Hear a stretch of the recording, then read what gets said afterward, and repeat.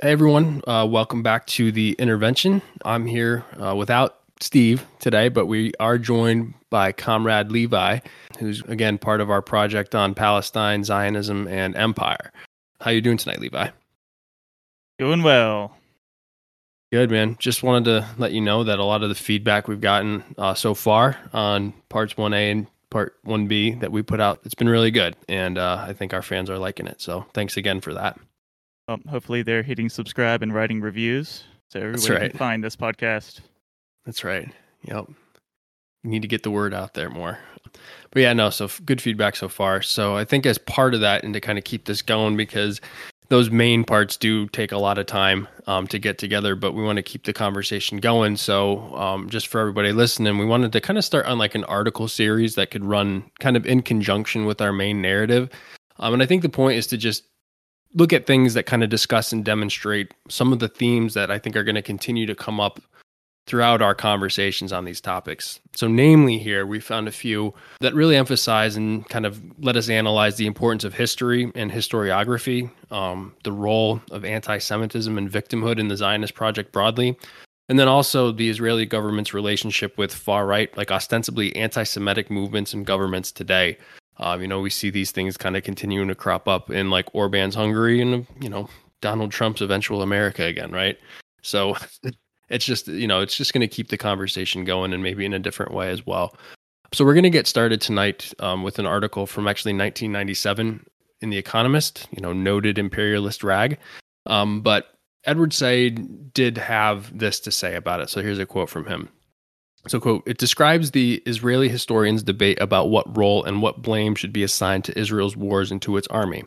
This is an important development in that for the first time since 1948, the wall of official denial has been penetrated, and the silence about what took place in 1948 has been broken despite the fact that some intellectuals still refuse to acknowledge the factual evidence." And he's, again, quoted this in the same year that it came out in 1997.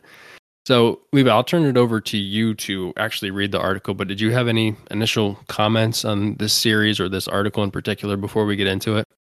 I think it's important to realize that 1997, what's going on at that moment is that this is the time of the Oslo Accords, and it appeared to be more than any other time up to this point when a two-state solution looked like it was going to happen, or at least some sort of resolution was supposed to be happening under Bill Clinton and Ariel Sharon, in addition to the PLO, which of course did not come to pass.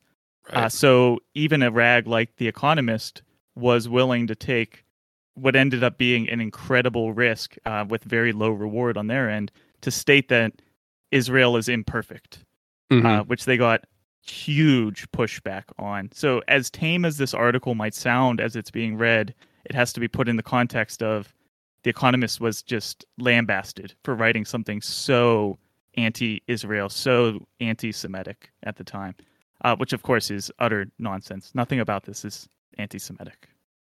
Yeah, I mean, having like pre-read this article and just, I agree that it's kind of tepid, I think, as everybody's going to hear, and I think we'll have like some real criticisms of it. And we can juxtapose that with what Said said about it. And he, acknowledged it as an important development, right? And it was just kind of like, I don't know, my impression was that it's kind of milquetoast, So I mean, milquetoast is, even putting it lightly, this is an understatement, yeah. This is downright apologetic to what's going on in Israel. I mean, this to even call this liberal is very kind. Right. Yeah, absolutely.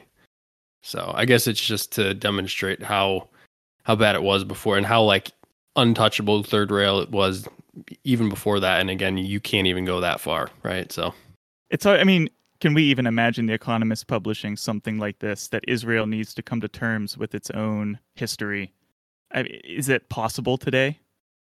No, I mean, and I did a quick perusal of like what's, available on the archive. And I mean, I didn't dig that deep, but I mean, if you can imagine what it looks like when you pull it up in terms of the framing and the narrative, it's exactly what you would think today, right? I think that a lot of these conversations are even going to resonate with listeners when thinking about the American context. But at that point, I think we really just need to get into it. Yeah, absolutely, man. So take it away. All right, so the title is The Unchosen People, subtitle, Did the Palestinians go or were they pushed? The debate among historians racks Israel.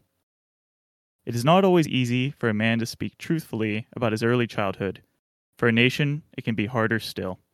Next year, Israel turns 50, an age that finds some men complacent, but others still at war with their inner demons. Israel in middle age shows both tendencies. Many Israelis have come to sense that their state's survival is at last assured, a feeling that has brought ease to some, but caused others to examine what might be called Israel's original sin. This analysis hurts. Through all its adversities, Israel has generally enjoyed the singular luxury of believing in its own cause. This was a conviction nourished not only by the immoderate aims of its enemies, Israel, the Lund, etc., but also by the epic circumstances of its own birth, the calamity of the Holocaust, redemption in the Promised Land.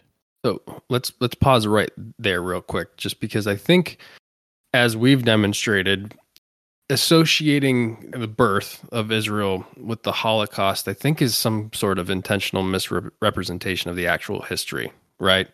Given how far back the at least beginnings of the birth, quote unquote, actually go. I mean, I don't disagree that like the actual birth with like the Nakba and all that was actually around 1948, but I think it's intentional to kind of place that there, is it not?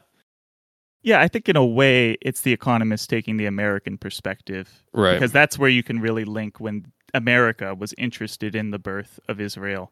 To go further back might even be to pry some of the sins of America. So they don't want to go any further back than 1948. That's when Israel deserved to be supported, because that's when the United States supported Israel. Right.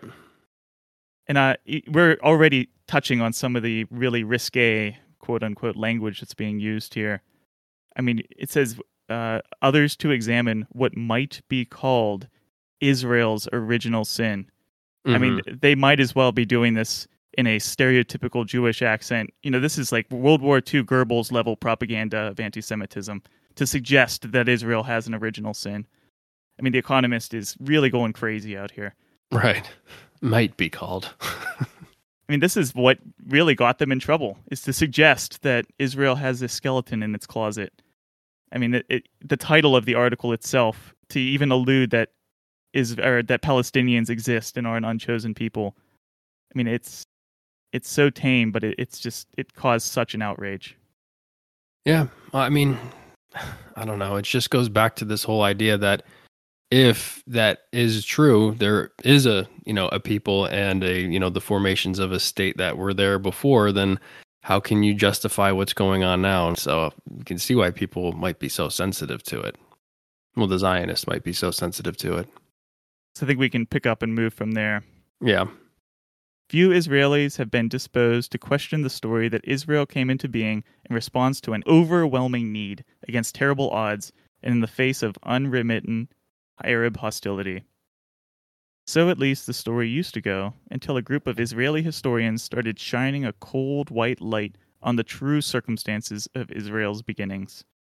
They tell a less flattering story that questions some cherished assumptions: that the Jewish victory in 1948 was a victory of the few against the many, that the Palestinian refugees fled voluntarily, and that the Arab states closed their minds firmly from the beginning to the very possibility of peace with the new state. The core text in the New History appeared a decade ago in Benny Morris's The Birth of the Palestinian Refugee Problem, printed in 1987. Taking advantage of declassified state documents in America, Britain, and Israel, he took a new look at what caused 600,000 to 800,000 of the Arabs of the Palestine to flee during the War of 1947 through 1949. For obvious reasons, the matter had remained largely unexamined in Israeli society, if not in Israeli historiography. Just as the early Zionists had optimistically and inaccurately described Palestine as a land without a people for a people without a land, so many Israelis had been content to believe that the Palestinians fled of their own accord, in panic or at the behest of the Arab states. I mean, there's some more really risque language, like you said earlier, about like this is inaccurate to actually believe that this was a land without a people, right? Like, ooh. Man, we're getting a little spicy. But I mean, also just like this whole idea that like people like voluntarily like flee their homes materially. Why would people just up and leave their, belongings unless they were faced with extreme violence or just, some kind of disastrous event, Like, why would they just flee? Like, I mean, if you just stop and think about it for a second, it doesn't make a whole lot of like sense. You know what I mean? That's why, like, and a lot of times, like when we're talking about these things, I think like people want to overcomplicate it, and it's like, no, I mean, some things are really simple. Like, we don't need a complex explanation for a lot of things. And this just sort of comes to the counter narrative of the fact that the reason that a lot of Israelis, or I should take that back, a lot of Zionists, a lot of Jews wanted to leave Israel and up and leave their homeland in order to take a risk in moving to Palestine. I mean, there's a reason that they're leaving there too. They're being prosecuted. Right. But it doesn't mean that they then have the right to prosecute the peoples that they come in contact with. Mm-hmm. That you would think they actually have a lot in common on that regard. Right. And so this line that I'm sure you've heard before, that Palestine is a land with a people, without a people, for a people without a land. And I didn't bring that up in the first episode that we recorded because it's really, it's a mythical line. It's from the early 1800s, from really, really early anti-Semitism. And it's sort of misinterpreted a lot, even here, even though it's, as you said, misinterpreted in a kind of positive way. But Zionists understood that human beings were living in Palestine, just as the founding fathers understood that human beings were living on the frontier. They weren't white human beings. They were a people without a land, which means that they were not a nation. They didn't recognize them as, quote unquote, a people because they didn't have a claim to a modern European-style nation. That's what makes them at heart imperialists, as I would argue, is they only understand people in terms of imperial language, of the nation state. Right. In relation to property in the case of property as it's understood in like the Western European case in the case of America, and then, people in relation to a nation state as defined by what Europe looked like, through the late 1800s and beyond, right? Yeah, a specific proto-capitalist or capitalist structure of a people. That's why, no founding father would claim that the American West was unpeopled. They would just claim that it's not settled or cultivated or cultured. Or civilized. Exactly. This is manifest destiny. Right. That's exactly what this line is. So Mr. Morris painted a darker and more complex picture, detailing the many instances during the war when the Palestinian inhabitants of towns and villages were deliberately put to flight. There was, he concluded, no overall Zionist plan to evict all the Arabs of Palestine. Many of the expulsions took place in the heat of battle and the fog of war. But he also argued that the idea of a population transfer by agreement with the Arab states, if possible, but by force if necessary, had been carefully considered by David Ben-Gurion and the other Zionist leaders, and hovered in the background of their actions and deliberations. So, just this whole framing of the article, right? Like, who initiated this battle? Who initiated the war that would create this fog in which people could get displaced amid, documented massacres during the Nakba, right? So, I don't know. It's just, when you frame it like that, it obscures, I think, which are, very clear efforts to ethnically cleanse a region, right? Yeah, it's that sort of truism that not all wars are genocide, but almost all genocides occur during a war. Right. It creates, that fog of war very intentionally creates a situation where the worst in an ideology, a people, a nation can come to fruition. And I'm not suggesting that Israel created this war for the purpose solely of mass eradicating Palestinian people. But with the war going on, there were plenty of people that were interested in mass eradicating the Palestinian people that suddenly had the ability to do so with carte blanche. Right. I guess, and we'll get into it a little bit more in the coming paragraphs here.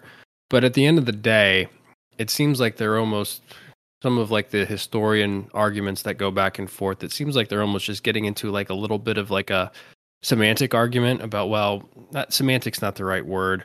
But, what was the intentionality behind it, right? And I guess at some level, I just go back to this. Well, it's just no matter what the intentions were, these things happened. And at some, like, I guess maybe consequentialist level, like a lot of people were evicted at the end of the day as a result. So I don't know how much, like, again, to get into like an academic squabble really matters when, the results are the results, right?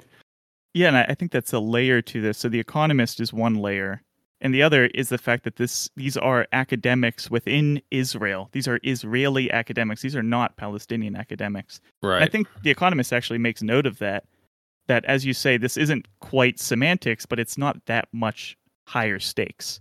What Morris is arguing is not even that Ben-Gurion needs to be considered a war criminal. He's just arguing that things are slightly worse than they appear. Right. Which is driving just this complete breakdown in Israeli society and calls for, complete re-understanding of their education. And it's because this is a direct attack, even though it's a semantic attack, on Israeli exceptionalism. You can't have an Israel that maybe did something wrong. Right. Even if it's that slight. So continuing on. But he also argued that the idea of a population transfer, by agreement with the Arab states if possible, but by force if necessary, had been carefully considered by David Ben-Gurion and the other Zionist leaders and hovered in the background of their actions and deliberations. Soon afterwards, another new historian, Avi Shalaim, went further in Collusion Across Jordan, published 1988. He claimed that Golda Meir, who subsequently became Prime Minister of Israel, and Transjordan's King Abdullah agreed secretly, with British acquiescence, to carve up Palestine between them, depriving the Palestinian Arabs of the portion that was to be theirs under the partition plan of the United Nations. Whether or not there was a secret agreement, this is what actually happened. I pulled a quote from Golda Meir that I thought kind of fit this whole conversation. She's quoted as saying, quote, "It was not as if there was a Palestinian people in Palestine and we came and threw them out and took their country away from them. They did not exist." So given that conversation there, I thought that was a good quote to at least represent what her view on the situation was. Exactly. You could even imagine somebody like Andrew Jackson saying that he did not throw out the Native Americans from the West. He moved them because they weren't a people. They had no organized political resistance. Yeah, the Cherokees didn't exist as a society as we understand it, so therefore we can, take them over to Oklahoma. Exactly. I mean, I don't see any great difference between the two. I think that's a really apt comparison. These two historians are only the most prominent in what is now a popular genre. To cite a few examples, in his subsequent writing, Mr. Morris has criticized the policy of retaliation raids adopted by Israel in the 1950s. In his piece, Israel's Border Wars, published 1993. Ilan Pop of Haifa University has added further to the collusion thesis, The Making of the Arab-Israel Conflict, published 1992. Mr. Shalaim has accused Israel of missing opportunities to make peace soon after the 1948 war. Others have strayed beyond relations with the Arabs to ask even harsher questions about Israel's birth. In The Seventh Million, published 1993, Tom Segev of Haaretz, Israel's top-quality daily, examined the ambivalence with which members of the Yeshuv, the Jewish community in Palestine, greeted the fate of their European brethren during the Second World War, and the new state's later exploitation of the Holocaust as an instrument of nation-building and self-justification. What to make of this spate of reinterpretation? Some Israeli intellectuals seem to take solace in the thought that, unsettling though the revelations of the new historians may be, they demonstrate a national coming of age. In Rubber Bullets, published 1997, for instance, Yaron Azari, a political scientist, makes a gallant attempt to weave Israel's new readiness to face up to its past with its crisis of conscience during the Palestinian Intifada. He sees in his own relations with his father and his son a, quote, battle of the stories, as a new generation of Israelis tries to emancipate itself from the, quote, internalized national epic, end quote. This is all very well. But for all the psychological plausibility of the new historians, are they writing decent history? In Fabricating Israeli History, the New Historians, published 1997, Ephraim Karsh, an, quote, old historian, but a youngish and evidently angry man, accuses the new historians of getting their facts wrong, and worse, of doing so out of the very motives they ascribe to the old historians, namely to make an ideological point. Quote, more than anything else, he writes, the new historiography is a state of mind, or rather of fashion. What unites its practitioners, by and large, is subscription to the all too common perception of Zionism as an offshoot of European imperialism, or at the very least, as an aggressive and expansionist movement. I mean, it's so funny to me that like this dude doesn't realize the history he subscribes to is pure ideology. You know what I mean? Like, I don't know. I mean, maybe he does realize it, and maybe he just realizes how important that ideology is to the project, or maybe he truly believes. I don't know. You know, and again, calling out hypocrisy is only so useful, but I mean, come on. Yeah, I mean, this is incredible. I mean, this sort of reminds me of the response to W.E.B. Du Bois by the historical profession. I know we have this in common as having an affinity for Du Bois, but when he would write his histories that showed slavery, racism, and the core value of blackness in the United States, he was called a ideologue. Mm-hmm. Like, how could he possibly argue this when the reality is the ever expansion and greatness of American liberal capitalism? But of course, most of the time, Du Bois was purely ignored. Nobody cared. Right. So this actually is a sign that there is some movement towards a fear that this new history could actually cause some sort of change. Right. But again, I mean, what is the nature of that change? What does it matter if some Israelis seem to think that maybe their nation did something wrong at the beginning? Yeah, it's not going to lead to this place where they decide that, like, we need to completely rethink the foundations of this project, I don't think, right? At least not this tepid criticism that we get here. No, and I mean, part of that is this is 1997, and this is apparently the very beginning of it. And there are so many Palestinian historians that have done just mountains of work showing this hypocrisy to even greater levels, but are they even engaged with? My guess is they're roundly ignored, even by the Academy. Right. Yeah, and even like this whole idea of like this tepid criticism and exposing new facts, right, that at least understand it just reeks of like liberalism to me, like, you know, liberalism in the US as well, where it's like there's still this notion behind that's like, oh, well, you know, maybe we had problems in our past, but we're constantly striving to get better, right? Like that the moral arc of history bends towards justice kind of shit. And it's like, well, no, not if you don't like intervene in like a fundamentally flawed system and project, you know?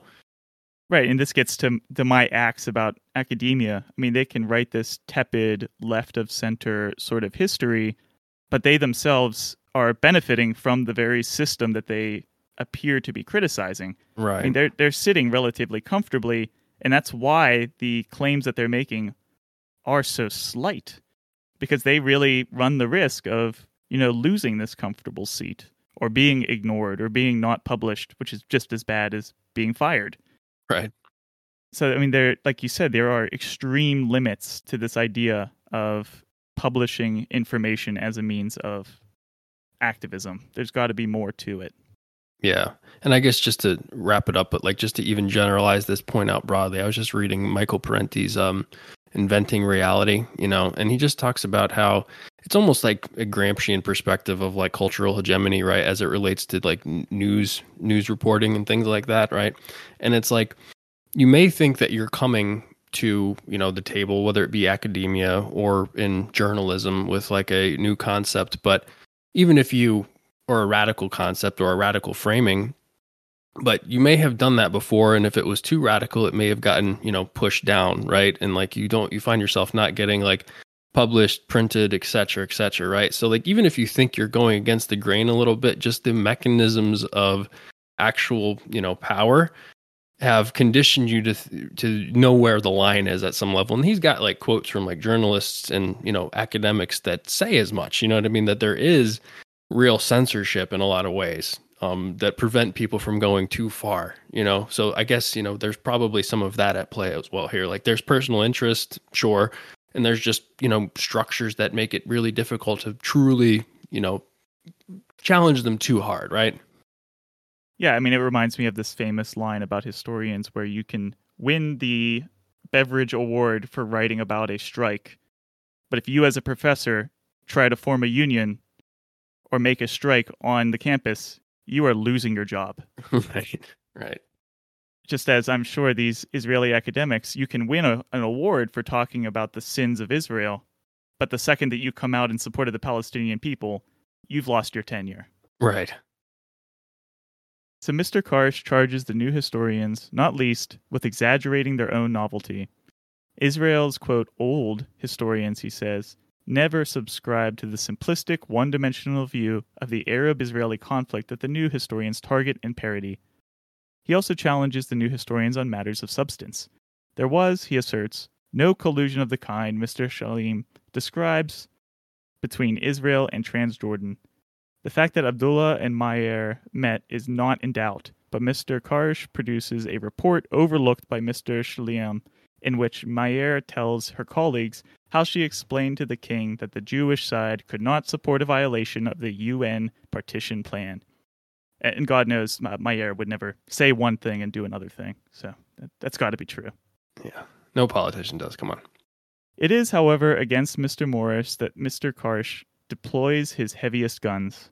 One of Mr. Morris's contentions, remember, is that the Zionist leadership all along foresaw the need to expel the Arabs of Palestine from the areas allotted to the Jewish state under the UN's partition plan. Mr. Morris based this claim on Ben-Gurion's own speeches and writings, but in a forensic examination of precisely the same writings, Mr. Karsh reaches the opposite conclusion. He accuses Mr. Morris of willfully distorting the record by selective quotation. Space permits just one example of this creative editing. Mr. Morris concedes that Ben-Gurion did not publicly advocate the collective transfer of the Arabs, but he claims to find a hint of this idea in a speech by the great man, summarized thus. I mean, when you couch a quote by calling the great man a great man, I mean, you got to know it's unbiased. Ben-Gurion starkly outlined the emergent Jewish state's main problem, its prospective population of 520,000 Jews and 350,000 Arabs. Including Jerusalem, the state would have a population of about 1 million, 40% of which would be non-Jews. Quote, this fact must be viewed in all its clarity and sharpness. With such a population composition, there cannot even be complete certainty that the government will be held by a Jewish majority.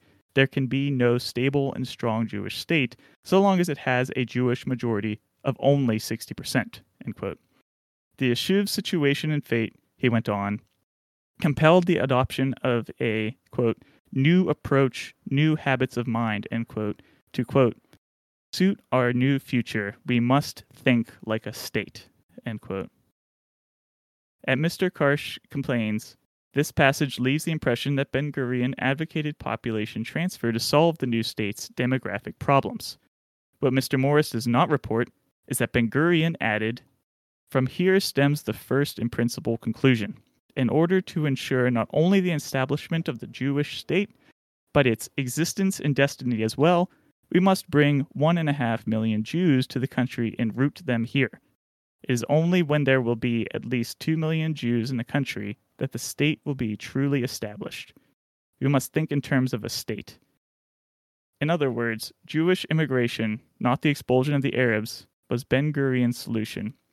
As for the Arab in the Jewish state, he went on to say in the self-same speech, we must think in terms of a state, in terms of independence, in terms of full responsibility for ourselves and for others.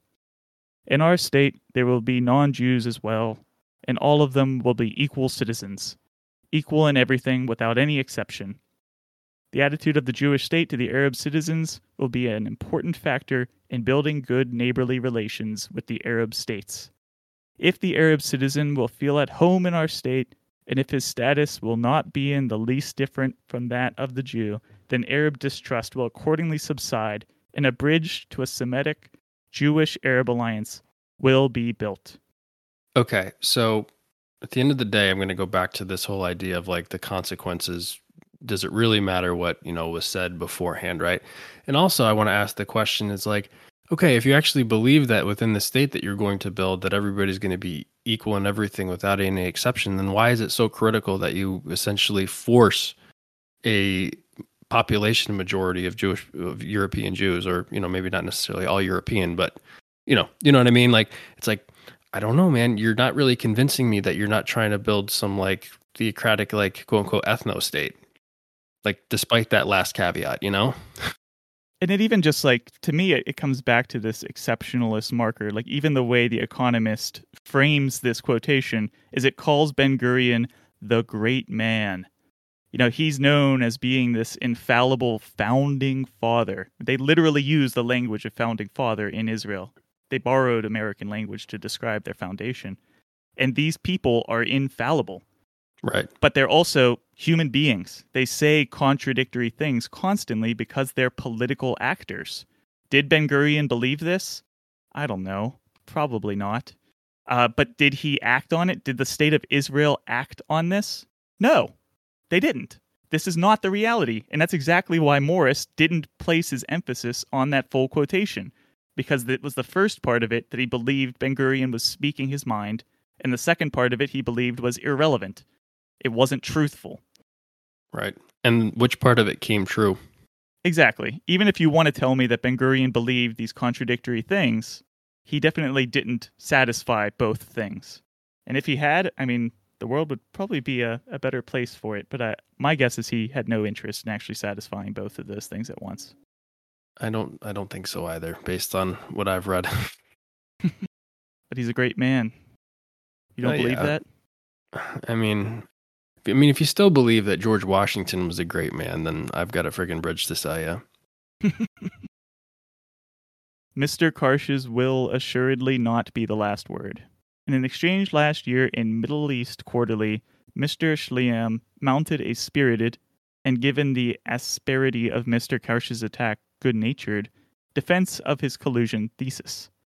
More recently, in Haaretz, Mr. Morris complained with some justice that Mr. Karsh had sought to rubbish the exhaustive arguments of a long book by singling out only a couple of pages.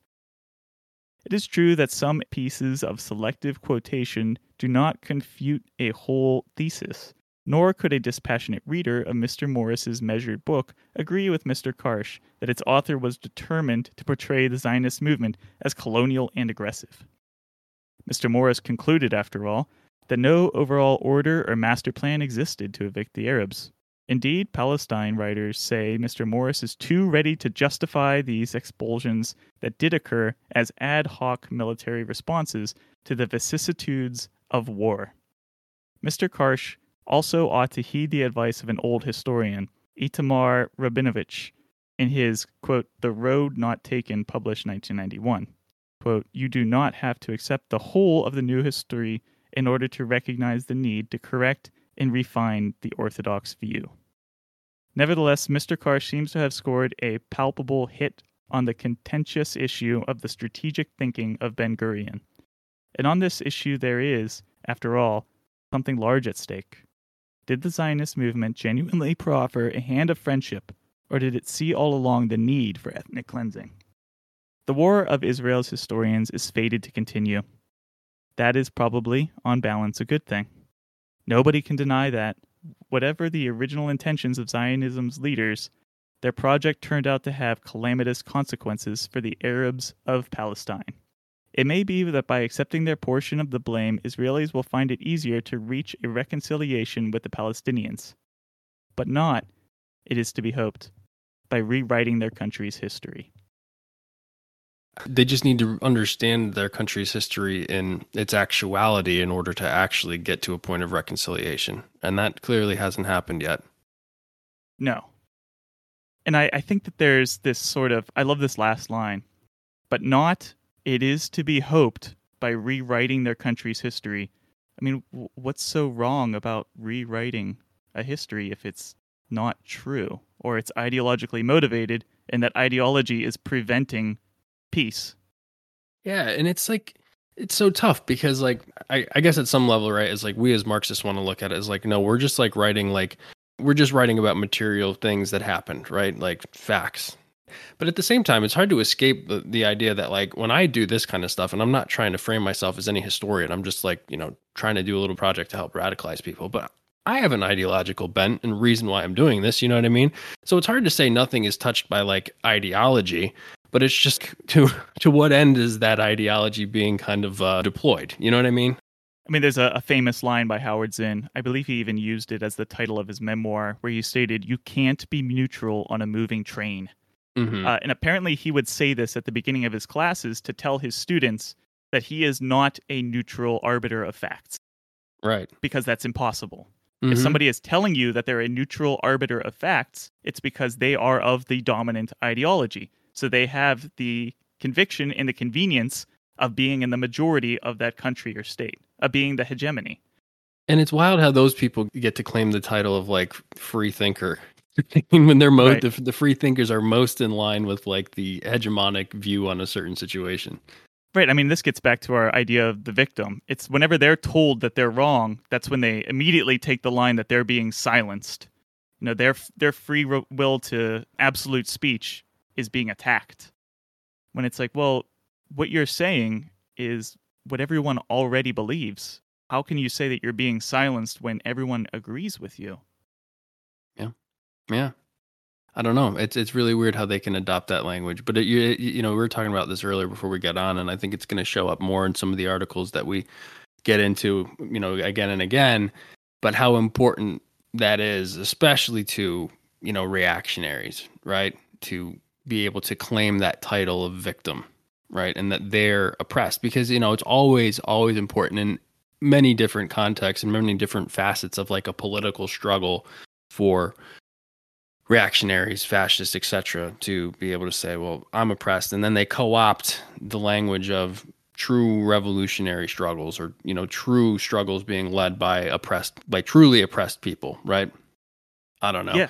This to me is just, it's something that I come back to again and again on this podcast. And it's just like, it demonstrates, one, how important the history is to kind of maintain the status quo, the history as it's commonly understood, right? Because, I mean, some people like in Israel in 2022, some Zionists in 2022 that, have been, born, maybe they're Generation Z or whatever it might be, like, might actually be like, hey, this is really screwed up and we need to do something about this. You know what I mean? If it was actually taught in a way that actually conveyed, and like not even like just like the facts and logic, but just like the Palestinian perspective on things, right?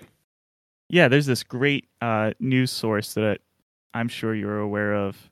I believe it's 972. Mm-hmm. And there's frequently interviews with Israelis that are pro-Palestinian on that website, and a lot of the time these are leftists, and their come to Jesus moment, I guess no pun intended since most of them are Jewish, is that they have these international left communities where they are on the right side of everything. They agree with their whole society until the topic of Israel comes up, and they all of a sudden find themselves isolated and ignorant. Right. And it's really not their fault, because this is not the history that they're taught in their own Israeli schools. They're taught the history of victimhood, that the Jew is never capable of being oppressive because they have this history of oppression already on them, that to claim otherwise would itself be anti-Semitic. And I think that's an issue we're going to have to grapple with as we go forward on talking about modern Israel and just far-right movements in general. It's not unique to Israel. Right. So, did you have any other closing thoughts on this article, or you want to just leave it there, you think? There were way more $5 words in there than I realized when I was just reading it in my head. Right. I know. It's always like that when you hear it out loud, and it's just, they try to, they're trying to be out on the edge, I think, a little bit here in 1997, right? But like they still cover their ass in every possible way, They still leave themselves an out everywhere. They don't take any stand. And it's because I think that, The Economist describes themselves as being at the, quote, radical center. And what is the radical center in a capitalist world but the right wing? So, yeah, and just even their use of alliteration is kind of silly. Like they even said that their project turned out to have calamitous consequences. I just, where is their mind when they're writing this? It's such a goofy line to put into something that's so serious. I know. It's a fascinating read. And of course, there's no author on this piece. They had no interest in putting their name on something so radical. Oh, I didn't even I didn't even realize that at first. Huh. That I mean, that makes a lot of sense too. Yeah. All right. Well, I think with that, I will certainly post a link to this, and I don't know. I think I might post the links to the one in the future in case folks want to get ahead of it, see what they think, come in with their own thoughts, you know. But I'll post that just as a heads up. It'll be Beyond Grievance from Jewish Currents, and I'll post that. And then from that source, 972, it's How the Anti-Semitic Far Right Fell for Israel. So that should be an interesting one as well. So real no plan on when these are all going to come out. It's just kind of when it all makes sense with our schedule. So I appreciate y'all bearing with us. And Levi, of course, thanks again for taking the time to help us out with this. But I think this is going to be good if we can add this into kind of the overall narrative that we're doing collectively as well. So. Oh yeah, my pleasure. All right, comrade. Well, thanks again, and to everybody listening, as always, thanks for tuning in. And give us a 5-star rating on Spotify. I promise I'll try to get it on Apple soon. Anyway, we're at Intervention Pod on Instagram as always, and then at interventionpod@gmail.com. So thanks again, Levi, and we'll talk to y'all next time. Thank you. All right. You don't want to mention the tote bags or the individually flavored jewels that we might come out with soon to sell? I need to get a better logo first, buddy.